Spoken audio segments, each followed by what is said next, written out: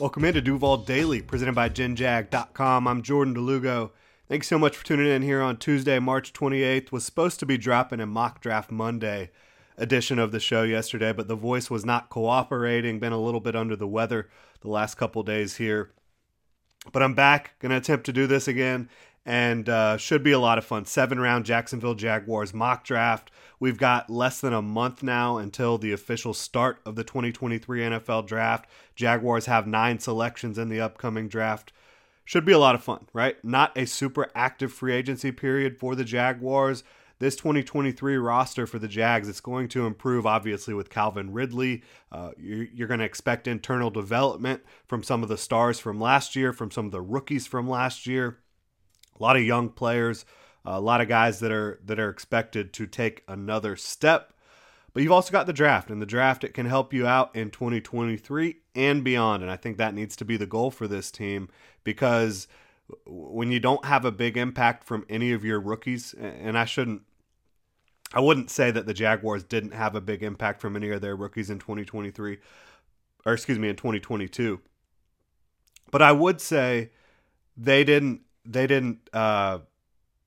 exactly light the world on fire. How about that? Trayvon Walker, was he a good run defender for you? Yes. Did he start to develop down the stretch as a rusher a little bit more? Yes. Getting his hand in the dirt, was that smart? Yes, on pass rush situations, clearly. Luke Fortner, he definitely progressed throughout the season starting center, which obviously was huge for the Jaguars, having a rookie starting at center for his entire rookie year. That's no small feat. Devin Lloyd, ups and downs, obviously. But if the Jags can find 1 or 2 rookies that can have a really big impact and help them once they're kind of making that playoff push, getting into the playoffs, kind of how the Chiefs had a bunch of their rookies in 2022, making those impacts on the back end of the defense. George Karlaftis, there was guys all over the place. Isaiah Pacheco. I think if you look at the Jaguars 2023 draft, you'd like to get a little bit more immediate contributions from some of these guys. And so let's go ahead and jump into this, right? Jaguars, they hold the 24th overall pick. What are their needs right now? Their biggest need is at nickel. You could just argue cornerback in general behind Tyson Campbell and Darius Williams, whether that's a nickel, whether that's another outside corner. You can kind of move Darius Williams around as you need to. He has the versatility to play inside or outside. So you definitely need a corner. You definitely need another edge rusher, and you could have Calais Campbell, who isn't really a edge in a 3-4 defense, right? He would be more of a defensive lineman in a 3-4. But he could provide you some pass rush. And Doug Peterson talked about it yesterday. The Jaguars need pass rush. He said, Doug did, that the meeting with Calais went really well.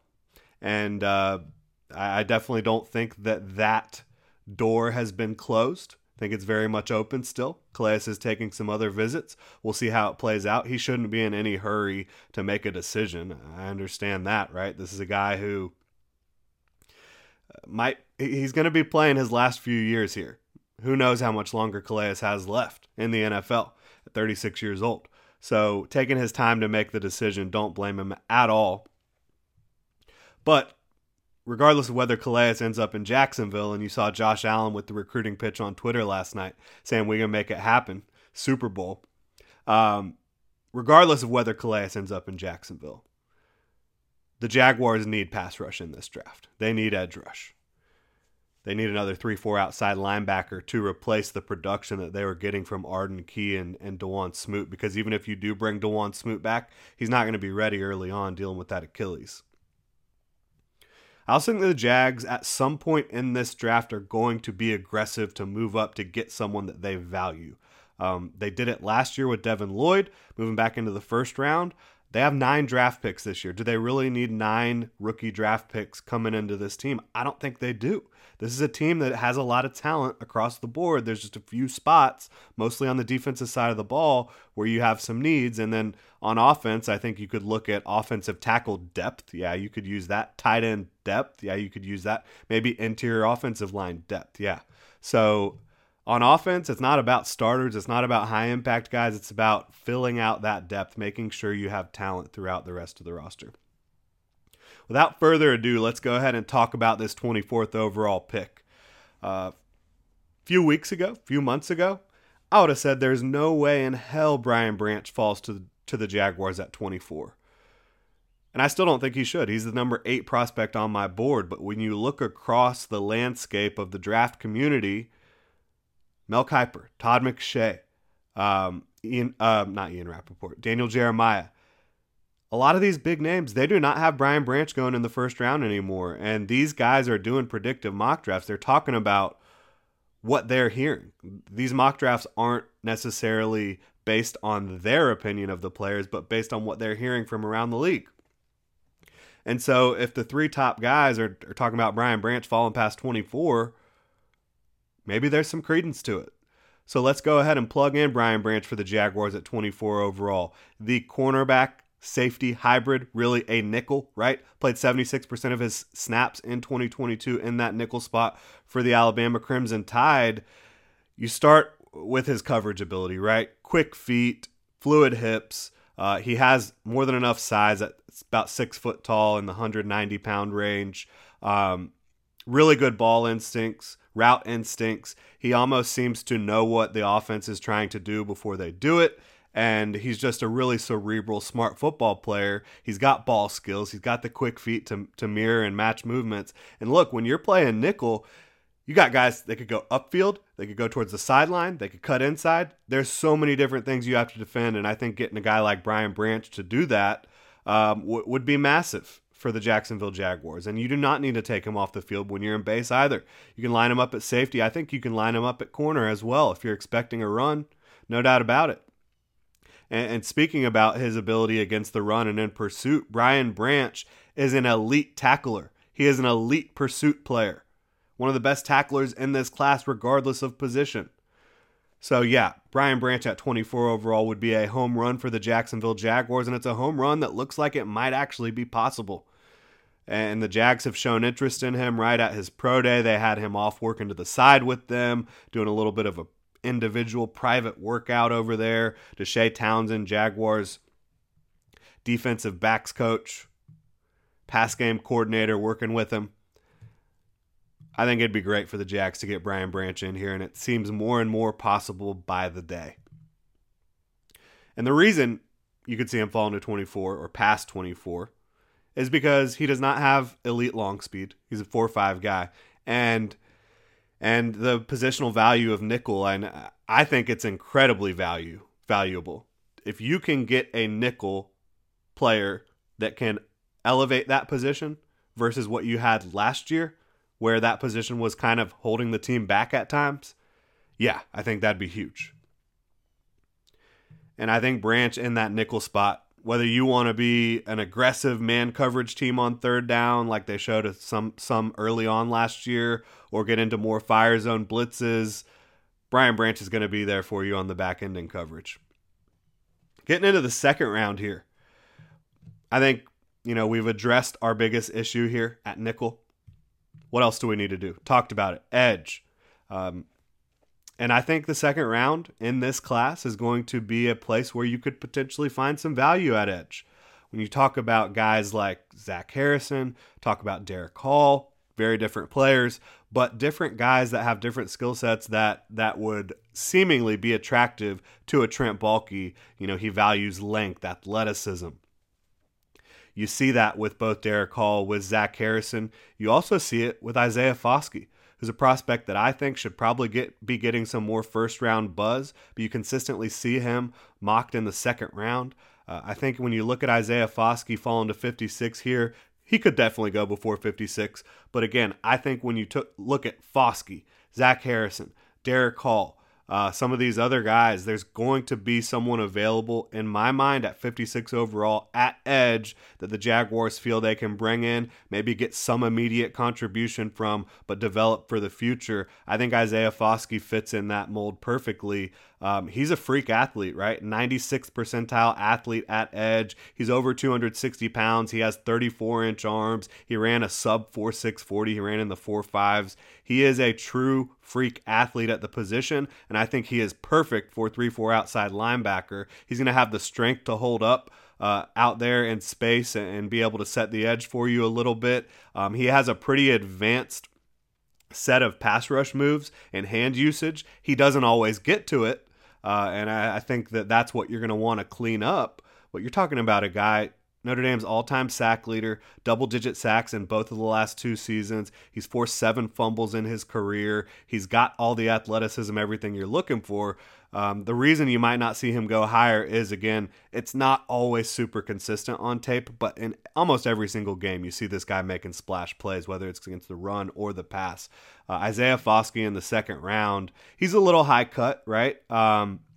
He's not naturally bendy and flexible, but when you combine his power, his hand usage, his athleticism, his length, I think Isaiah Foskey is a perfect fit for the Jaguars in the second round. Now, getting into the third round, what have we done? We've addressed edge, we've addressed nickel, both spots on the defensive side of the ball. I think now you've got your starting nickel in Brian Branch. You've got your third edge rusher in Isaiah Foskey behind Trayvon Walker and Josh Allen. What else do we need? Right? We talked about offensive tackle, tight end, interior offensive line as depth areas the Jaguars could address. I think at some point you could address wide receiver. I don't think they're going to do it this early, but I do think they might address tight end this early. Evan Ingram, they wanted to get a long-term deal done. They still could, although it doesn't seem like things are progressing well on that front from everything we're hearing out of Jacksonville. So for me, you could go get a tight end here that could complement what Evan Ingram has as a skill set, and then potentially be your tight end one if you're not able to work something out long-term with Evan Ingram either before or after the 2023 season. And I think a guy that fits that mold is Tucker Kraft, but kind of similar to edge in the second round, when you look at tight end in the third round, I think Tucker Kraft could be available. He might go off the board before that and be a second-round pick, but if he's not available, you could be looking at Sam Laporta. You could be looking at a Luke Schoonmaker. I think there's going to be options for the Jaguars here in the third round if they want to go get a quality tight end. Tucker Kraft, I think, could be there, and that's going to be the pick for me out of South Dakota State. He's a guy that's a weight room warrior, very good athlete at the position. Not a burner like Evan Ingram, but a good overall athlete who brings a little bit more balance to the position. I think he could be a true tight end one in terms of being a balanced tight end that you can line up in line and run the ball behind him, use him in that regard, but also use him as a pass catching threat. I think Tucker Kraft's going to have a long career in the NFL. So far we've got Brian Branch, Isaiah Foskey, Tucker Kraft in the first 3 rounds.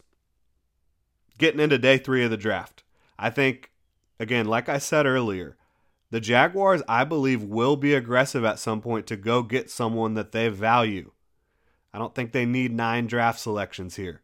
So I have them trading up from 121 to 105. And they have to give up 127 overall to do it. So you give up 121 and 127 to get up to 105, and you go get an offensive tackle who could be a starter of the future, a swing tackle of the present. It's Tyler Steen out of Alabama. He has the length you're looking for. He's a really good athlete. I think there's just a couple of little technical things that if he was able to improve upon, I think you could be looking at a long-time starter, effective starter in the NFL, and at the very worst, a swing tackle. And that's what you're drafting him to be in 2023 as your swing tackle behind Walker Little and Cam Robinson. Next up, we do not have a pick. The Jaguars don't have a pick until 185 after that, again, because they gave up 127. 185 in the 6th round. We've got Terrell Smith, cornerback out of Minnesota. This is a guy the Jaguars have been linked to, a guy that they've met with. He's got length, he's got size, he's got athleticism. I think he's a bigger type of corner, but I think his feet are good enough, his hips are fluid enough to hold up in man coverage. I think you've also seen examples of him in zone coverage where he's able to bait quarterbacks, read their eyes, jump routes.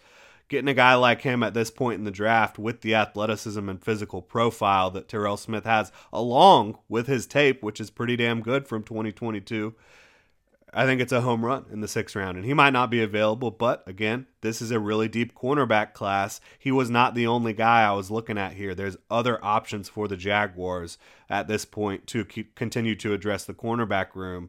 And bringing in more competition for the back end of that room, I think, is pivotal. I think you saw that, again, I keep referencing the Chiefs because their draft class in 2022 was unbelievable, and it had a ton of defensive backs. I think this draft could be similar for the Jaguars if they want it to be. At 202 overall, Puka Nacua out of BYU. This is not a burner type of receiver, but a receiver who I think could potentially do some of the things that Marvin Jones did for you in 2022. And he's just good size, good route runner, really good hands, can go up and get the football for you. I think he is going to be a possession receiver at the next level. I don't think he should be available in the 6th round, but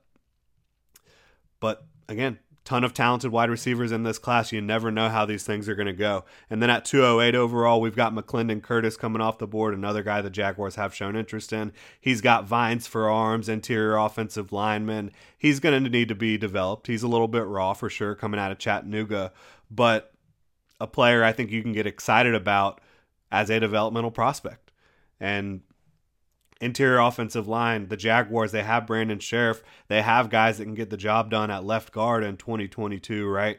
You look at Ben Barch, who was playing really, really well, especially in the run game prior to his injury, and then Tyler Shatley, who you can always throw in there, and you're not going to completely fall apart on offense with Tyler Shatley in there at left guard. And then McClendon Curtis can come in, learn from some of these guys, and potentially maybe become a starter one day, if not a third interior offensive lineman guard for you. And then at 226 overall, the Jaguars' final pick, I have them taking a kicker. I don't know who's going to be available at kicker at this point. Jake Moody is the one that I've watched the most. I don't really scout the kickers for full transparency there, but I have seen Moody make a ton of big kicks, a ton of long kicks. I like Riley Patterson. He's an accurate kicker, but he does not have the biggest leg on the planet. I would guess Heath Farwell, Jaguar special teams coordinator, would like to find someone who just has a little bit more juice in the leg. And I think Jake Moody definitely has that. There's some other guys available, Chad Ryland as well.